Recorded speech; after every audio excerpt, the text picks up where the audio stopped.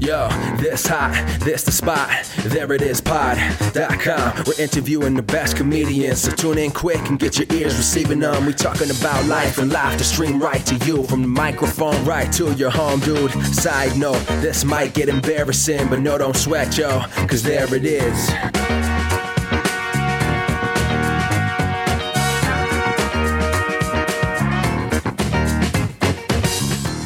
Welcome to the There It Is podcast, a comedy podcast to help you find your inspiration.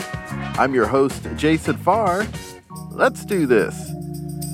Thanks for being here, especially you first-time listeners. Glad that you could make it. We have a ton of episodes, over 200. You can listen to them wherever you listen to podcasts, probably where you're listening right now, I would imagine. And today's guest is Kyle Gordon. Very excited to share that chat with you. But first, a couple of things. We have a new video dropping on our YouTube page, so go check that out. It's just a fun little video that we put together, and you can go to youtube.com/thereitis to check that out. Also, you may have heard about this show called Hysterical on FX. It was following some women in comedy, and recent guest Kelly Bachman was featured on it, and it was a great moment, and go check that out if you haven't. And if you haven't heard the episode with her from last month, go check that out as well. Okay, now today's episode is with a guy I just think is super hilarious. He's also super nice. He's so funny. He's so in control of his funny on stage, doing improv or doing characters and bits, and now he is using that on TikTok to great success.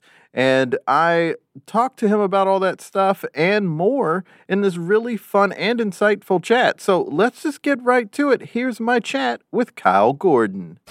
Justina and I love your comedy. Girlfriend of the show, Justina.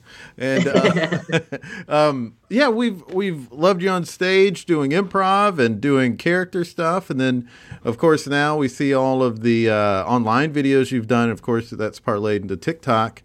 In this last year, and you're doing great stuff. Awesome. Yeah, thanks. Yeah. Yeah, I appreciate that. It's been fun. Yeah, we actually ran into you once when you were working on a piece.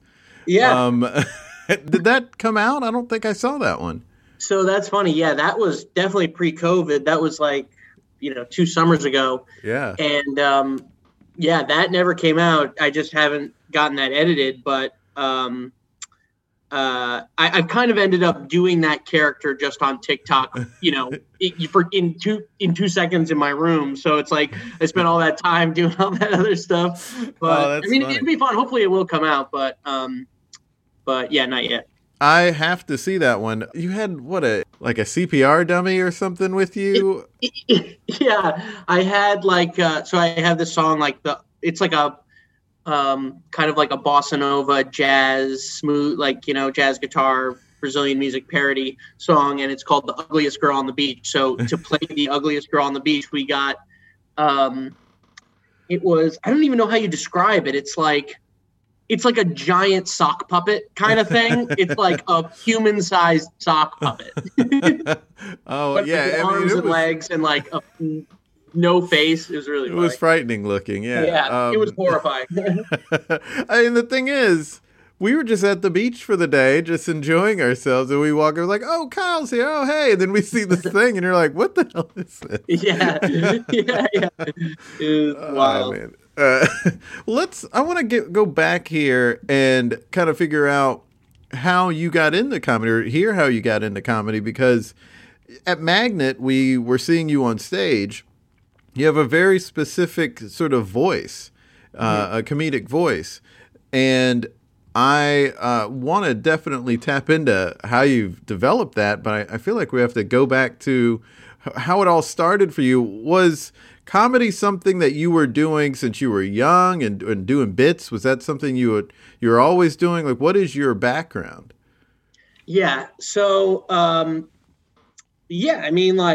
kind of, have the classic background of class clown, blah, blah, blah. But but just in terms of, you hear class clown and you think of a million things. Right. Like there's the kid who just like, whips his dick out every class and, but no, I mean, like, that's a good way to put it. It was like I was just always doing bits, but I didn't know they were bits, and like aggressively and like too much doing bits. You know what I mean? Like, and yeah, so I've always kind of been doing that, but I never really thought seriously about doing. It's like that's another classic thing. It's like it never really crosses your mind that comedy is a thing you can really even do. Until like college, and then I went to I went to school in Ohio, and it was like about a half hour east of Columbus, my school, and so I drove into Columbus one time for like an open mic, and I kind of did like, it's online actually, you can find it, it's on YouTube, it's like Kyle Gordon Columbus Funny Bone 2012 or whatever. I just I did like an open mic, and I did like a weird kind of I would call it like kind of like I was trying to be kind of like Tim and Eric Kyle Mooney ripoff, I guess, kind of what I was trying to do, but I was kind of being a character. I wasn't like, I was kind of doing like alt comedy, like, not doing real jokes, right. Kind of cringy looking back on, but it's out there. So yeah, that's and then from there I was like, yeah, I want to try just to do comedy. So you were in college when you started, and we're putting things out there that people can find. It kind of reminds me, when you say that it was cringeworthy, it reminds me of bands when they were in college and they were still just trying to figure out how to do the thing, and they were excited about it, so they were putting shows together. When they get successful with it and good at it, and known for it, they look back at that stuff and they're like, ooh, cringeworthy. Oh, I can't believe I said that or did that. But people now, I mean, you say cringeworthy with comedy, and it was, 10 years ago. People can easily look at it as like, oh, is this something that's potentially offensive, or was it just cringeworthy in that it was like kind of like too simple or something, or missing the joke somehow? I think it was cringeworthy and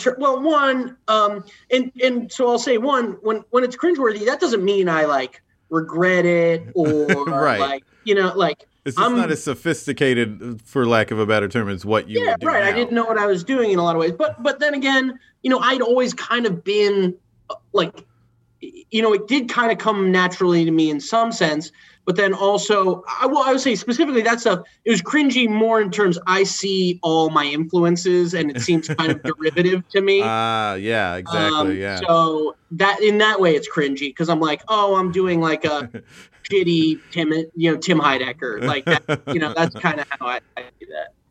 I could see that those guys were were people that you liked, because you do have this style of comedy and the sense of humor that is sort of like, I don't know anyone else who's doing jokes like this. And those are a couple of guys like that, where it's like they're just working on some other level, like they're marching to the beat of their own drum, and it's the same with you. And so that's where, I guess that's some of where you come from with your comedic voice, is being this unique thinker or marching to the beat of your own drum. Well, I really, really appreciate you saying that. And like, that's been my goal all along. And, it's funny you mentioned that too, because probably since college, I haven't watched, this is just like, this is all inside baseball, so this is perfect. But like, I probably haven't watched any Tim and Eric, Tim Heidecker, or Kyle Mooney since college, because I was so hyper aware of wanting to develop my own voice and not wanting to sound like other people. And even still, like, I haven't watched anything Kyle Mooney in probably 10 years. And like, he's still like an influence on me. Same thing with Tim Heidecker. Mm-hmm. And it's like, one thing, I respected them so much precisely because they had their own like unique voice more than anything else. You know, I mean, you can like different things about different comedians. What I like the most and what I think is the funniest and the most fun is people who have their own unique voice more than anything. So while like, you know, when I was in high school and like early college, when I was like, you know, absorbing comedy, I love that stuff. But once I decided I want to do comedy, I could never watch it again because I didn't want to get their voice in my head. Yeah, that's actually a really good point because a lot of the stuff I do, it's just like, I can see the Seth Meyers influence or the whoever influence on it. Mm-hmm. And that's definitely when I started doing stand-up. A lot of people were like, yeah, it's, you know, you got like a Seinfeld like thing, and I was like, yeah. Mm-hmm. And then one guy actually nailed it. He was like, you're a cross between Seinfeld and Dave Chappelle, and I was like, yeah. I totally see that. And the most unique comics that I know don't watch a lot of other comedy, and to a great degree, because they don't like a stand-up. I was talking. He was like, I don't watch specials. I don't watch people's specials, and it makes sense because you want to make your own stuff, and you know it keeps it really you if you aren't taking in too much influence from the outside. Yeah, totally. I mean, you know, to each their own. Some people, you know, I know comedians who watch tons of other comedy, tons of comedy, and some who don't. For me personally, and I think a lot, as you mentioned, there are a lot of people who kind of fall into this category. I really can't. I don't want to watch a lot of comedy, like especially like on TV or online. Again, for the exact reason, I don't want to get someone else's voice in my head. Mm-hmm. But then also, you know, pre-COVID.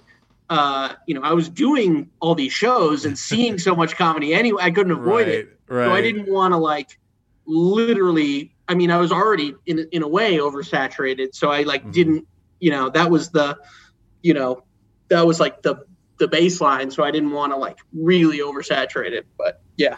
Ryan, it's easy to do. I mean, you were on Sexy Baby, a house team at Magnet. And you're on some other house teams before that as well. Mm-hmm. But that was the most recent house team you were on. And you, I mean, and I know this, and everyone who's on a house team, they know, like, you see a bunch of the shows. You can't help but see a bunch of, and that's part of the fun of the night, of the house team night, and is seeing a couple of shows. And that means you're seeing at least 3 other teams other than your own. So, yeah, that's definitely going to saturate it.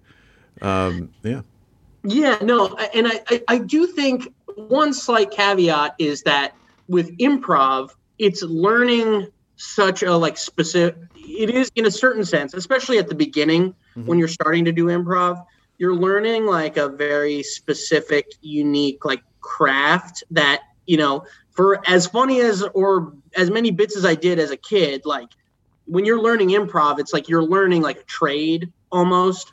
And it's like, you know, it comes more or less, but like when you're watching other people, it was very helpful to me when I was learning like capital I improv, you know, because to see how other people do it was like really helpful in developing improv.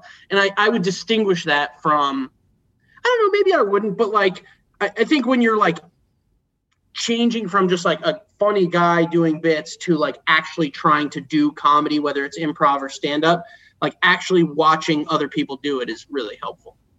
For sure. Especially early on, like you were saying. And improv is also different in that respect because people are doing it on the fly. It's not the crafted thing that's easier to be super influenced by, because people are just like doing spur of the moment stuff. Yeah, you could watch like Chris Farley for like, you know, literally a week straight nonstop, and then you get up on stage and it's like, what, you know, you're improvising, so it's like whatever is in the back of your head, you know, like you can try to be whoever you want, but if you're like, you know, doing shit on the fly, that's exactly right. Like you know, what's going to come out is what's going to come out. Right. When you started doing improv, what was the goal there? Like, was it, and when did you start doing improv? So I graduated in 2014, and pretty much almost immediately after I came to New York and started doing improv. And yeah, that's when I did it. And to be honest, I didn't know at first what the goal was. Like, I think I wanted to be a comedian, but I didn't know what that meant. Like, I did improv because it seemed to like fit my skill set. I knew I would never be like a stand-up joke teller guy. Mm-hmm. Like, I knew just that was not my skill set.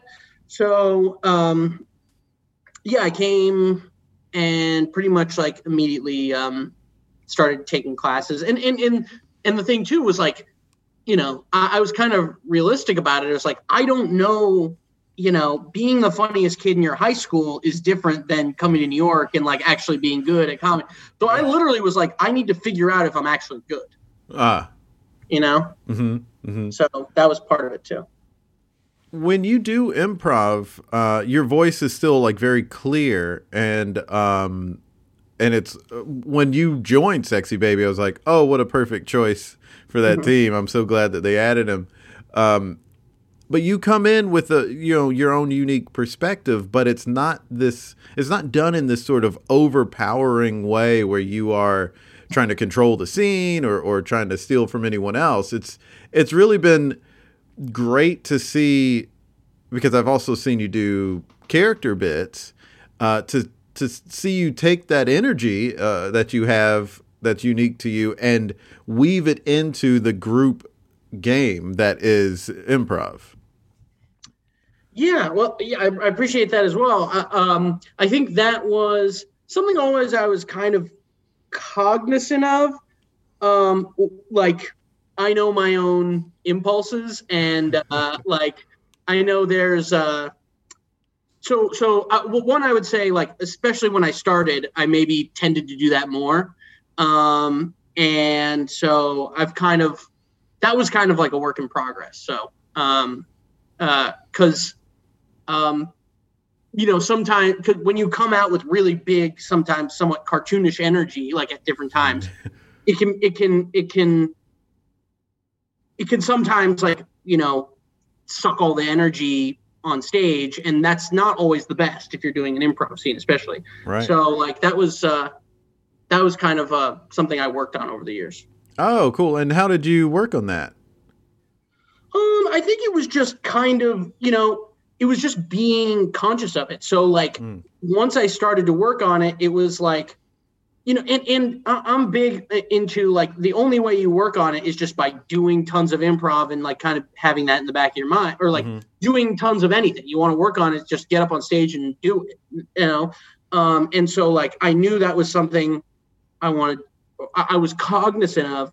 And so sometimes that would be, in the back of my mind, it was like, don't suck all the energy in this scene because it's not good for anyone. So like sometimes that would result in me hanging back too much because I'm like over aware, like, too cognizant of it. And then I'm not being as assertive as I should be. And then other times, I'm too assertive. So it's like, you fluctuate back and forth until you just kind of get the hang of it. Right.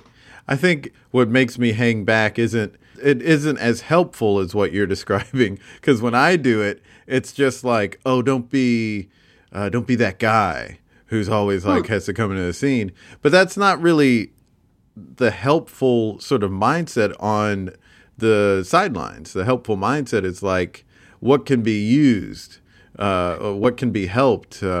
But instead, when it's, all right, I know not to do this, but what can I do? It sounds like that's more what you were doing, of like, what is there for me to do here? And that seems like a healthier way to approach not sucking the energy out.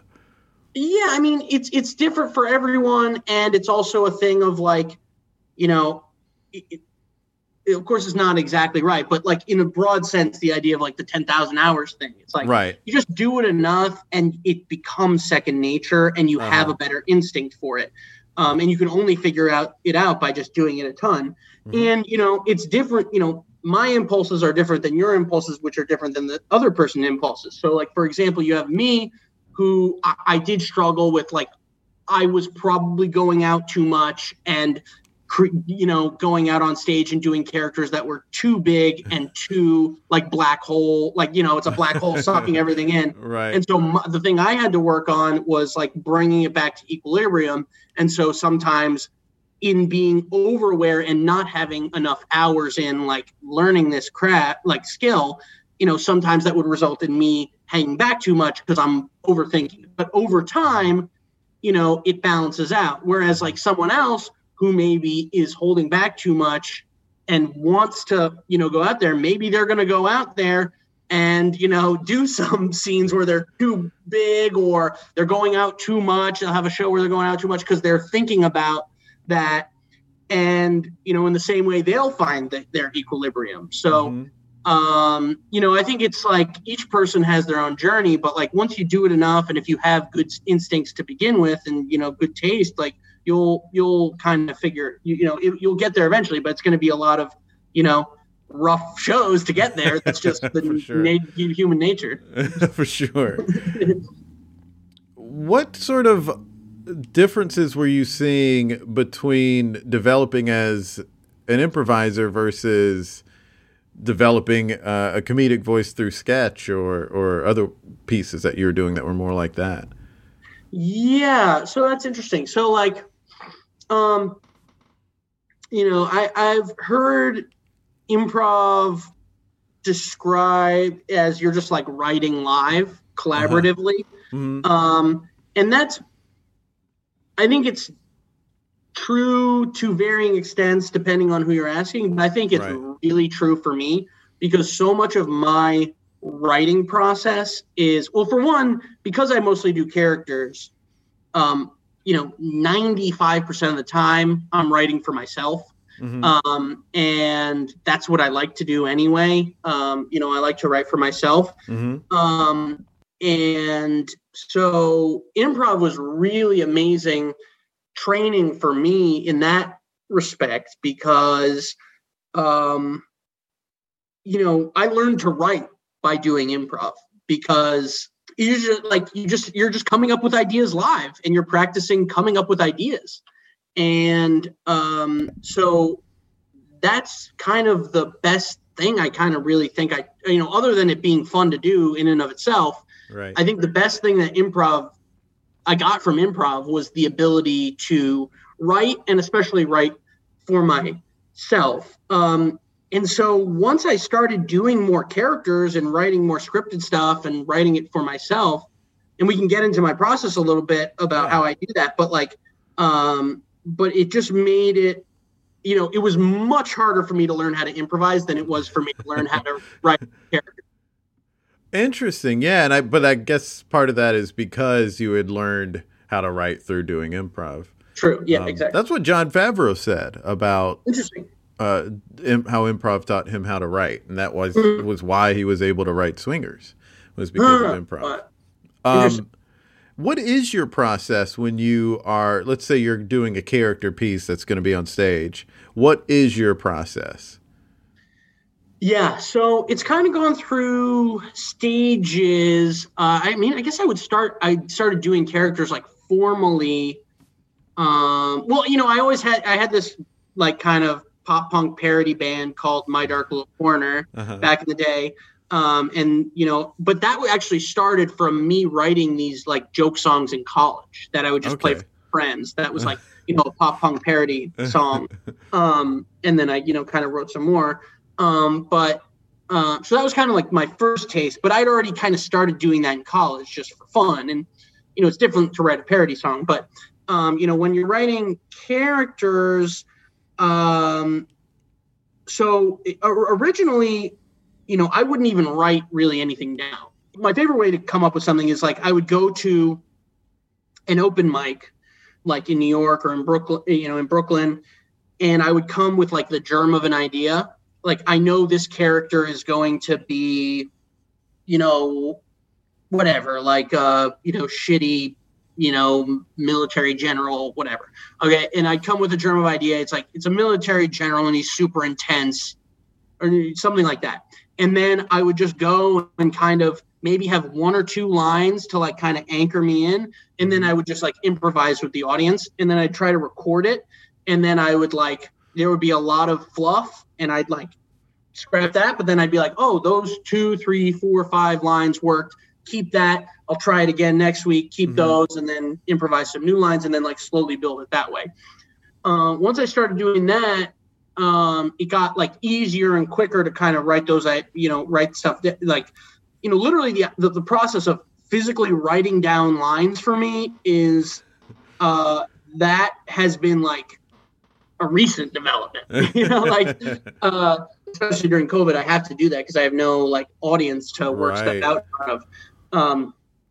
And so it kind of gradually developed from there, and it got easier, because, just the more I did it, the easier it was to kind of know what might work without putting it in front of an audience. But especially initially, I needed to see it in front of an audience because I didn't know what would work and what wouldn't. That's very interesting. It reminds me of stand-up because early on, you are just kind of throwing whatever you wrote down or came up with out there, and then you learn, like, okay, this sort of stuff ends up doing well, like you're talking about. And it is a weird time, but once that starts happening, it is sort of like surreal almost, where you start going like, it won't work this way, or they wouldn't want to hear about this because they hear about this all the time. Like, just knowing that, like, once you get to that level, it's like, how did I get here? Right. Why am I here all of a sudden? Yeah, right. I was literally just thinking that, like, literally I just felt that, like, this month. I was like, oh, wow, now it's starting to get easier. Uh-huh. You mentioned something there about writing while you have not been able to go in front of an audience, and how that has developed. Do you have anyone that you can bounce stuff off of at all, or is it all just you using the sort of tool of knowing what has worked, what kind of things work? Yeah, I mean, at this point, pretty much, so I have my girlfriend who will, like, film stuff that I do sometimes, and, like, if she laughs, I kind of know that works. But, like, making one specific person laugh as opposed to, like, an audience or, like, millions of people, it's like, it's different. So mostly I've just had to rely on, those instincts. And, and that's kind of the thing, too, is, like, everything I'm doing now, I'm just, like, putting out there online. And I've pretty much for the past few months just been posting every day, and usually doing something new every day. And it's kind of like a bit of trial and error, but also, like, I'm lucky because I came into this time kind of having honed that, like, instinct. I would say mostly I'm just kind of relying on that instinct that I learned performing live for so many years of, like, this makes me laugh, and also I kind of have in the back of my head the audiences, what would work. Right. Obviously, a lot of people have heard two heads are better than one. When you're writing alone, though, and you need that extra thing that's going to help propel the idea forward so you can come up with new ideas, do you have any sort of ways to get those new ideas if you're writing alone? Lately, I haven't really. But that being said, like, I always thought of myself, and that's why I wanted to do improv in the first place. It was like, I had very low confidence in my own ability to write solo because, like, for me, I'm funny when other people are around. That's why it's just like I have this instinct to want to turn it on. And that's, like, really fun. So, like, but knowing that instinct in myself, I was like, I need other people around to be able to be funny and come up with ideas. And so kind of having this time to, like, really, it's all been by myself. And then also to put it out there and see what works and what doesn't. And, like, some of the stuff has worked, has given me, like, a new confidence kind of in my own, abilities to just write by myself. Oh, cool. Is there any difference between writing a character piece and when you would do videos before to TikTok? I mean, some of the stuff that I'd seen before you were really doing a lot on TikTok, they were the longer videos. And that seems like you would take a specific kind of approach to it. So is there a difference when you're preparing for TikTok bits or is there not? And it's just still the same animal, just different length. Yeah, no, I think, and it took a little bit of time, because it took a little bit of time for me to figure out what's, like within, under a minute, Right. doing it for TikTok and Instagram, like, it took some time for me to kind of like adapt and, change the way I think about it to more of a, to that style. But I actually think it really suits my own taste and instincts really well, because it just forces you to just strip away all bullshit. It's just like, Yeah. just like get right to it. And like, and by not leaving that room for fluff, it forces you to cut it out anyway. So Right. I've really kind of enjoyed, doing it now that once I've finally figured out what works. I really enjoyed it. It works really well because I think having more time is good for TikTok than the amount of time people had on Vine. I've said this before, Yeah. but like Vine, I think it threw off the rhythm of comedy. Yeah. Whereas TikTok, even if you're doing 15 seconds, that's a little more time than the average person had on Vine. Because at one point on Vine, it was like 7 seconds or something like that. Right. But Yeah. so having double the amount of time actually helps. So you're not rushing a joke or forcing too much in. Because people start doing that really fast talking thing so they can get, and it's just like, this is not Right. enjoyable. I'm Yeah. totally distracted and there's no rhythm. There's no comedic rhythm to this. And so that's one thing I like about comedy on TikTok. It's that people get to the point because they have the time to just say like, okay, I can do this and I can do this within 60 seconds. Right. Yeah, exactly. So like, yeah, exactly. There's no joke that you can't fit into a minute. Right. But also it's like for people like me probably who got used to having an unlimited amount of time, or like, my head was thinking 3 to 4 minutes in my head because I was thinking of doing it live. Mm-hmm. It forced you to trim the fat, and you can do the funniest thing in a minute. Yeah. Trimming the fat is one of the main things I feel like people have to learn, especially when people are starting out. They're getting too long-winded or whatever. And it's a good medium because people can also actually edit when it comes to TikTok. Mm-hmm.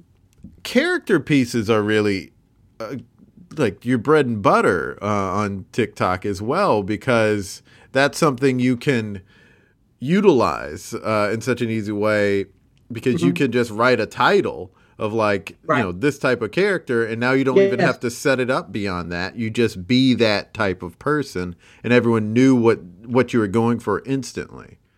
Yeah, no, I love that aspect because, even when I'm doing it live, as opposed to there are certain different, it's an emerging kind of like school of comedy, I guess you could say, like to do it live like that. But like, certain people are like, you have to like weave the, the whole point of the character into the character bit itself. But like when I would perform characters live, I would be like, I would pretty much say the title right up front. I'd be like, this is what you're about to see right now. I'm not going to do any flaw. I'm just going to go into it. Right.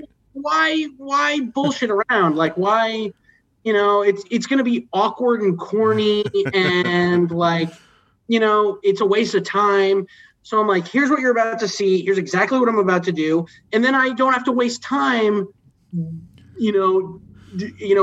explaining the premise in the bit itself. I could just get right into it. And so I kind of like that about TikTok too. Like, I don't think there's anything wrong. And I really like just coming out with the exact premise and then just doing like, jokes. Right. Oh, yeah. I mean, it's very, that's something very much that people can learn from improv, especially game-centered improv, where you, and the way the UCB really sharpens you to come right out in that initiating line to say, like, here's the joke I'm going for. And then we just do bits on that. And the beauty with TikTok or video at all is that you can then hone that down into specifics. Right. Yeah. Yeah. I was saying when I first saw you on there, I was like, oh, yes, this is a perfect medium for him because you can come up with bits like nothing else. I mean, you're really a bit machine. I am not a bit machine. I can't come up with a lot of bits, I feel like, but you're very prolific in that way. Yeah, no, I appreciate that. And that was something like, I worried about at the beginning. You're like, how much and how quickly can I come up with this stuff? Especially when I first started doing it and started to get a little like attention on there. Initially what I was doing was like taking old bits that I'd written before or performed live and just adapting them to TikTok or just doing them on TikTok. But then I started to gain more confidence by just starting to like post and put out stuff that I'd never performed live. And that was the first step. I was like, I don't know how this is going to do. And then I put out stuff that I'd never tested out. And I was like, oh, this did okay. People like this. And then slowly from there, now it's at the point where I'm like, I've really been writing brand new stuff, here in quarantine, ideas that I've come up with and they've done well. And it's just given me this whole new confidence to, I'll just say like that, the idea that I could be this prolific is as much of a shock to me as it is to anyone else, Well, it wasn't a shock to me at all. I mean, it was honestly, having seen the stuff that you had done on stage, that's why I was like, oh, yes, perfect. Because there's so much. And also the videos I had seen before TikTok was of yours made it very clear that was going to be a good medium for you to come up with stuff. Mm-hmm. When you're developing ideas, what is your method? Are you one who will jot down ideas throughout the day and then you just pick a time to work on it, or do you pick a time to come up with ideas? Yeah, so I would say like I have a note in my notes app which is just insanely bizarrely long, and it way precedes COVID. It's just huge of just like character ideas or like bit ideas. Mostly they're characters. That's just the way my brain works. But it's like, just bit ideas. And so, yeah, definitely I could read you some right now. But, so I have, I'm just constantly writing bits down, in particular in this note in my notes app. But then when I especially I've kind of gotten into this rhythm, which has worked out really well, is like I will sit down, carve out a few, probably an hour or two every day to go through my notes app and look at the the skeleton of an idea that I jot down. Uh-huh. And then I just start to flesh it out. And I flesh it out by, especially since they're usually characters, I come up with dialogue or lines that this character might say. Uh-huh. And then, I kind of do it really stream of consciousness. So I kind of I have this character idea. And usually when I write down a character and I want to work on it, I already kind of have the voice in my head. And then I write down lines that they might say. And then when I'm finally ready to record it, I will kind of go through and be like, good, bad, good, bad, good, bad. I'll be like, I'll keep these 7 or 10 lines, and then I'll record it. And then there's another layer of once I record it, I was like, yeah, it looked good on paper, but saying it doesn't sound as funny.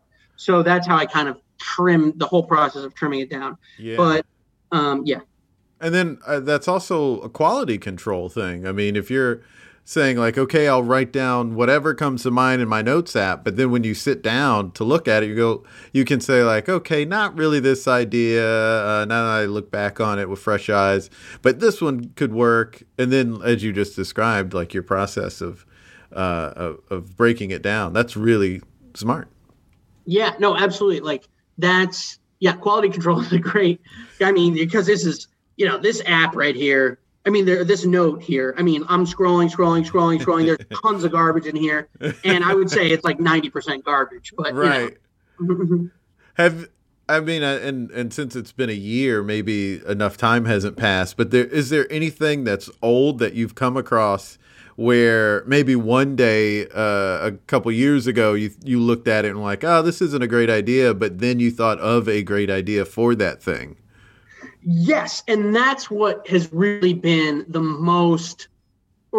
most fulfilling and exciting aspects of doing this TikTok thing, because whereas it is a bit more high stakes to schlep out somewhere and do it live, and you're like, I got one shot, I'm at this open mic, I get 3 minutes.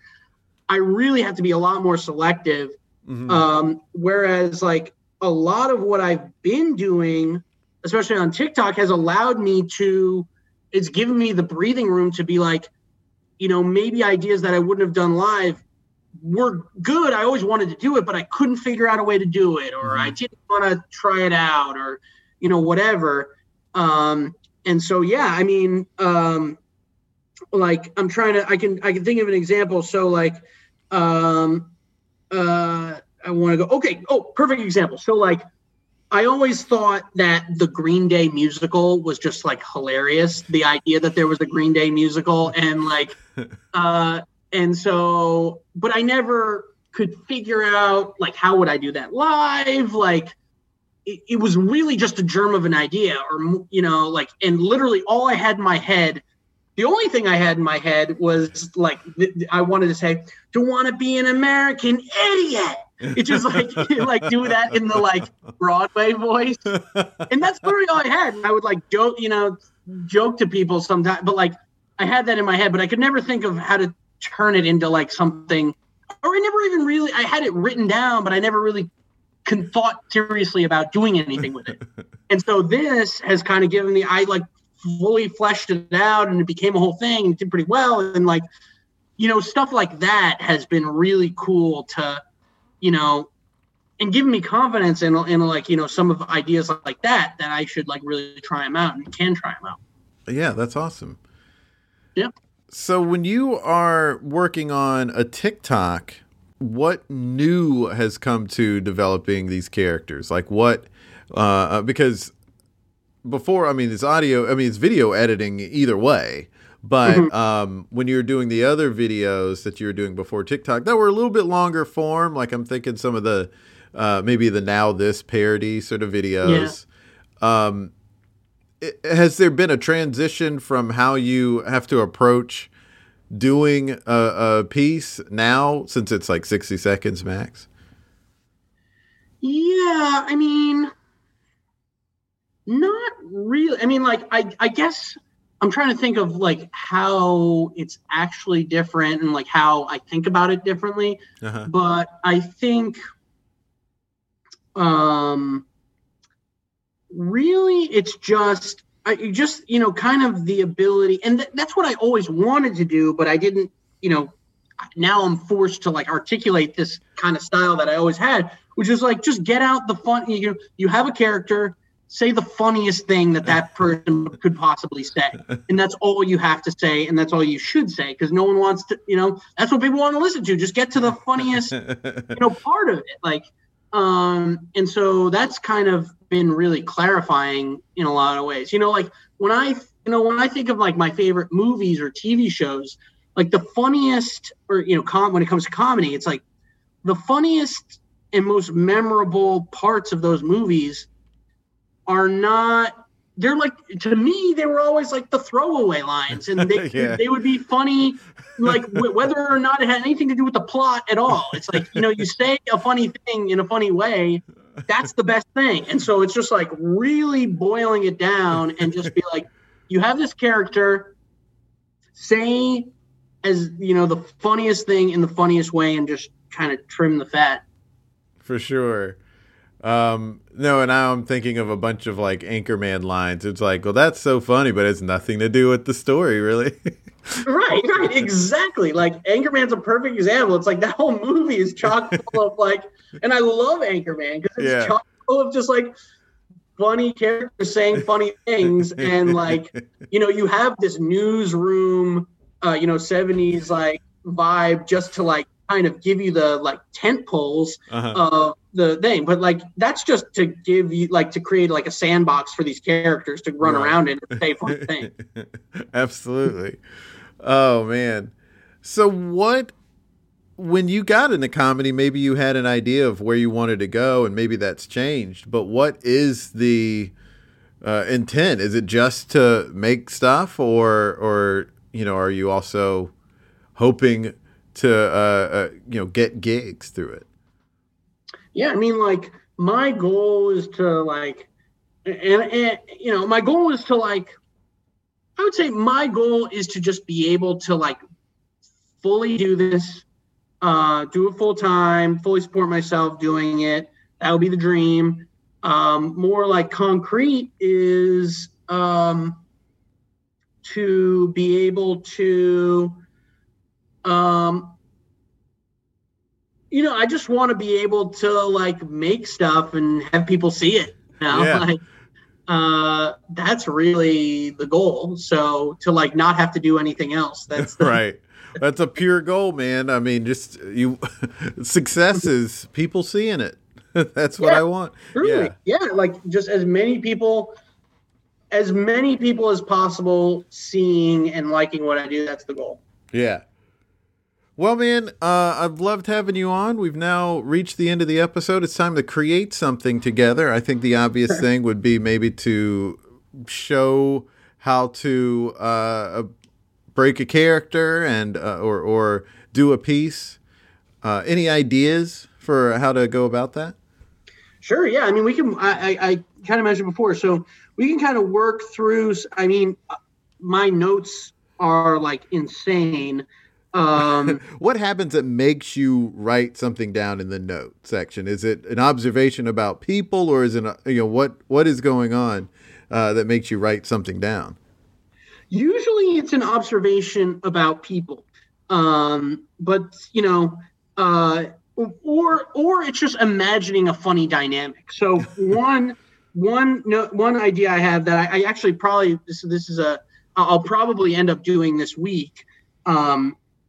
I've kind of already written a few lines down, but I don't have them in front of me. But like a kid who like really is like obsessed with his mom's new boyfriend. Okay. And the idea that like, because now I'm like really just like thinking through my thought process. All this stuff is like subconscious, but like it's funny to me because like, usually the kid like hates the mom's new boyfriend, so the idea that he like thinks he's awesome is like really funny to me, and like kind of like obsessing over, but also it feels like really real because like you imagine like a 12-year-old kid and you've got like maybe like a 35-year-old guy who like still plays video games and is like good looking and like like why wouldn't he be obsessed with that guy? So like I kind of like had this idea like the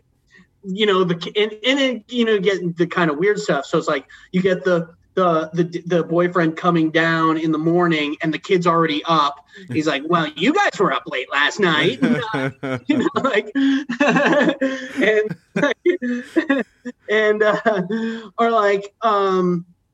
he's like, oh man, like, I thought we were going to play Xbox. All right, I'll catch you later. Like tries to high five. Like,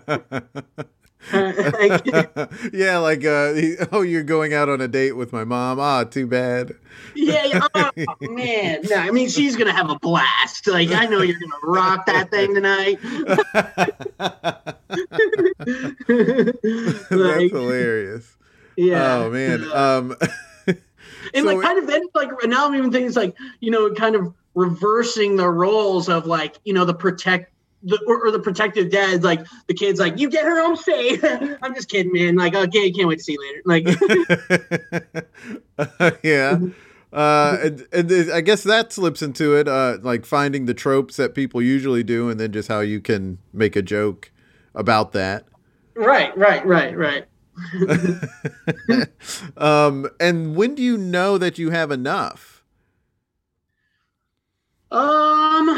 I mean, yeah, I mean, it's different for different things. Like TikTok makes it really easy because you just don't need that much in terms of like time. You know what I mean? Once you get a good idea, you get enough, like 30 seconds to a minute. Literally, it's like there's a time limit on it. Yeah. I mean, you fit a lot into the video. Last few days I've just watched a bunch. Is the kid who goes skiing? Yeah. The kid that's no fun. Right. And but there's so many different moments in that, you know, and it doesn't feel too long and it's not rushed at all either. So it's just so perfect. You're getting this stuff in. But, you know, it's a lot of people, especially people who start out in comedy, will say like, I mean, I've heard so many stand-ups say this at an open mic. I was like, oh, only 5 minutes. That's not enough time to get into anything. Yeah. And so I'm sure people would think like a minute. How do you fit anything into a minute? But you fit so much into it because a minute's actually longer than people realize. Yeah, especially in comedy. Yeah, I think, you know, as I said, like the process of like, you know, coming up with like, you know, a lot of content and then trimming it down, is like helps just to like you're left with only the best stuff. And then you know, yeah, I guess it's just like kind of the voice in the back of your head, like just knowing what works. And then, you know, but you know, and different characters work to different bits work to different degrees. Like that one, you know, I kind of, that's one I had never done before COVID, and it's ended up being kind of like my most well-known and popular character. And like that one is just so easy for me to write because like there's a little bit of me, there's a little bit of so many other kids I've known growing up, like and like that's a composite of many, you know, I call it the kid that's no fun. And like, you know, there are many ways to be no fun as a kid, you know what I mean? And it's a composite of a lot of like, he's like, you know, a tattletale, he's like curmudgeon, he's whiny, he's a brat, he's also a pathological liar, you know, like, and so just like, that's just like, that character has just wound up being kind of like endless, like gold mine of things because I just know so many different kind of ways to be that character. And so but like, you know, other characters, you know, for example, I have this other character like that's like a European DJ kind of character. Which actually I first did in college, and that's really funny. I had never done it in New York, and then, you know, when I was coming up with ideas, I resurrected it and it ended up being pretty popular. But that one, like I don't really think I have so much more to say in that character. So you know, you were asking like when's enough. You know, it's also the opposite of like, yeah. Don't really have much else to say in that character. Right. When have you definitely said enough? Right. Right, exactly. Well, there it is. Kyle, thanks so much for being on the podcast. This has been awesome. Yeah, I really appreciate it. Thanks so much for having me. What a great chat. I hope you enjoyed that. And Kyle is great. Listen, that's not just a truth. It's also his handle on TikTok and Instagram at Kyle Gordon is great. That's where you can find him. And you can find me on TikTok at Jason Farr Talks and on Instagram at Jason Farr Pics and Twitter at Jason Farr Jokes. And you can find the podcast on Instagram, Twitter, and Facebook at There It Is Pod. As mentioned before, we have a YouTube page. Go to youtube.com/thereitis.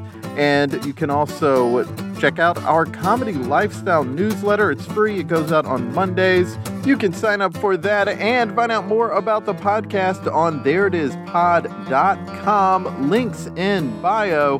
Great episode next week. Until next time, be good to each other. The music for the theme song was created by Neil Brooks. The rap was written and performed by Nick Acevedo. The logo for There It Is was created by Jeff Prater. The There It Is podcast is produced by Jason Farr.